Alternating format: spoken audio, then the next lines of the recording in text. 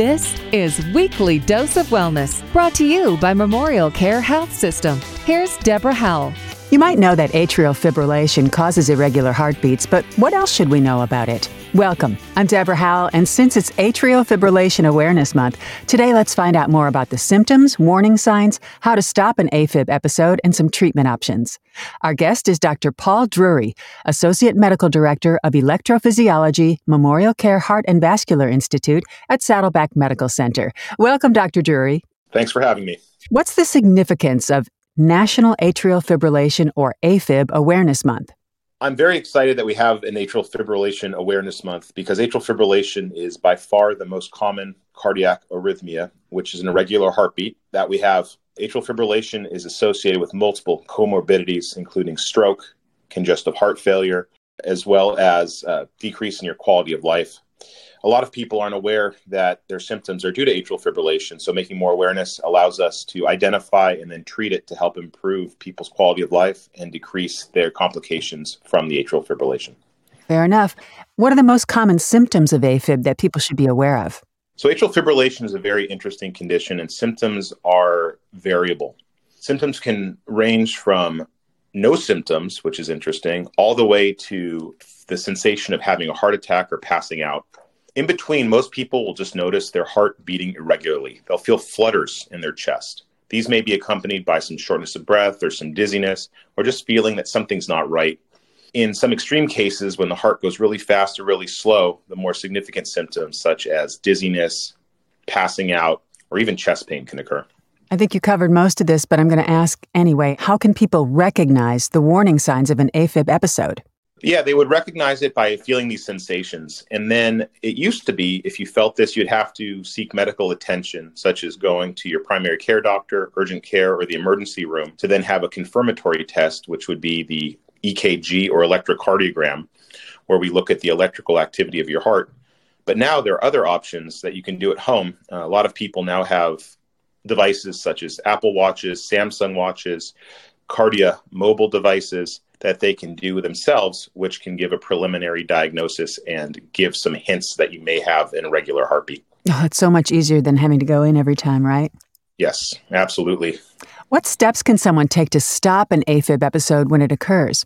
So atrial fibrillation is a little tricky to stop, and in some people it just doesn't. But there are others where the atrial fibrillation is really triggered by something like dehydration or stress, that just taking it easy, sitting down, getting hydrated, meditation can help, getting a good night's sleep if you're not feeling too bad, and those can all help stop the episode. Now, what are the potential complications of untreated AFib, particularly regarding blood clots and stroke? So I mentioned this earlier when I first started talking about the importance of atrial fibrillation, but the biggest complication is stroke. And people with untreated atrial fibrillation have about a 5 times higher risk of stroke than those without atrial fibrillation. Now, the good news is with adequate treatment, whether that's with blood thinners or some alternative methods, we can lower that risk back to the normal range, which is about 1% in those patients. Also, atrial fibrillation that's uncontrolled, where the heart rate is not at a good level, can actually lead to conditions such as congestive heart failure. And treatment of that is very important to maintain normal heart function and normal quality of life. Now, are there any lifestyle changes people can make to reduce their risk of AFib or at least manage the condition? Absolutely. We know that a lot of conditions increase someone's risk of having atrial fibrillation. One of them is age, and obviously we can't control that one. But when we start looking at other ones, such as high blood pressure, diabetes, obesity, and even more recently, just depression, insomnia, and stress have been indicated as culprits for causing atrial fibrillation. Those can all be managed. It's very important to work with your doctor to control your high blood pressure and your diabetes. If you know you have trouble sleeping, to get evaluated and even treated for sleep apnea, which is a condition where people stop breathing in the middle of the night. And then if you're dealing with insomnia or mental health issues, addressing those also with your doctor are very useful to help decrease the amount of atrial fibrillation or prevent atrial fibrillation entirely. All right. Definitely check in with your doctor on all of these fronts. Now, I'm wondering, what are the current standard treatment options for managing AFib, and how do they work? All right. Well, this is a very big topic, but I'll try and keep it brief. So when I meet someone who is diagnosed with atrial fibrillation, We always first try and determine what their stroke risk is. Now, some people who are really young and healthy who have atrial fibrillation have a very low stroke risk and don't require any additional treatment. However, the majority of people with atrial fibrillation do have an elevated stroke risk, and the first treatment is usually using a medication such as a blood thinner. And there are a few on the market that are out there. After we assess their eligibility and need for a blood thinner, we start looking at symptoms. Patients who are highly symptomatic with their atrial fibrillation will often require other therapies, such as medications. These medications can help control the heart rate or prevent atrial fibrillation episodes from happening. And if these aren't working, or patients would like to stay away from medications, there are other treatments available, such as cardiac ablations, where we actually go into your heart with a minimally invasive procedure. That's usually an outpatient procedure that can help stop the atrial fibrillation and prevent episodes from happening for years at a time. Okay, so those are the normal or regular treatment options. Are there any new or emerging treatment options for AFib that people should know about? Yes, newer treatments that we have available include devices that help prevent stroke. One of those that has come to market in the last 5 years is something called the Watchman device. This is a device that we implant into your heart in the area that most strokes come from. It's called the left atrial appendage. This structure hangs off the heart, and when the heart goes into atrial fibrillation, no blood flows in or out, so blood clots can form. And by putting a plug in there, we do just as good of a job preventing stroke as we do with taking blood thinners. So this device is very useful, especially in those patients who are unable to take blood thinners due to risk of bleeding or prior serious bleeds. Additionally, cardiac ablation continues to change, and there are new innovations that are coming to the market constantly. Currently, we have two options, which include radiofrequency ablation and cryoablation. One is where we heat, the other is where we freeze the tissue that causes the atrial fibrillation. Now, there is a new modality called pulsed field ablation, which is coming onto the market, which should make these procedures even faster and safer than our prior modalities.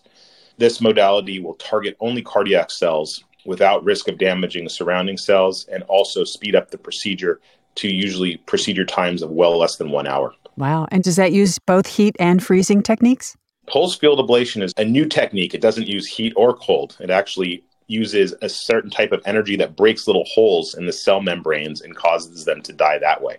So no heat, no cold. And by doing that, you're not going to have any collateral damage with surrounding tissue. Fantastic. That's great news. Now, how does AFib affect daily life and the quality of life for those living with the condition? So this is an interesting question because it varies a lot patient to patient. There are those patients out there who have atrial fibrillation who are very minimally impacted. Interestingly, a large group are asymptomatic with their atrial fibrillation. They have it, but their heart rate's controlled, and as long as they're managing their stroke risk by taking a blood thinner or by having a Watchman done, they can live a normal life with little to no symptoms. However, those that are symptomatic, this can often really impact their quality of life, both by having episodes at very inopportune times or by having more persistent atrial fibrillation, which really can decrease their exercise tolerance, their enjoyment of life, and their ability to keep up with their friends and loved ones. Yeah, which is so important. All right, switching gears for just a minute, can you tell us about the Heart and Vascular Institute at Saddleback Medical Center and its unique advantages? Yeah, the Heart and Vascular Center at Saddleback Medical Center is a comprehensive cardiac center. We provide all modalities currently of treatment of atrial fibrillation and other cardiac conditions. For atrial fibrillation, we provide cardiac ablations. We do cryoablation and radiofrequency ablation, and on the horizon will be the pulsed field ablation, as I mentioned. We also offer Watchman devices, and through this, we can also offer other structural heart, including valve replacement surgeries and stress tests, as well as any cardiac diagnostic modality that's needed. Sounds like you got it all covered. Yes. We want to thank you so much, Dr. Dury, for your time and your expertise today. Really learned a lot and enjoyed having you on the podcast. I appreciate it. Thanks for having me. And to learn more about the Heart and Vascular Institute, visit memorialcare.org/heart or call 949-452-7191. For more information or to listen to a podcast of this show, please visit memorialcare.org. That's all for this time. I'm Deborah Howell. Have yourself a terrific day.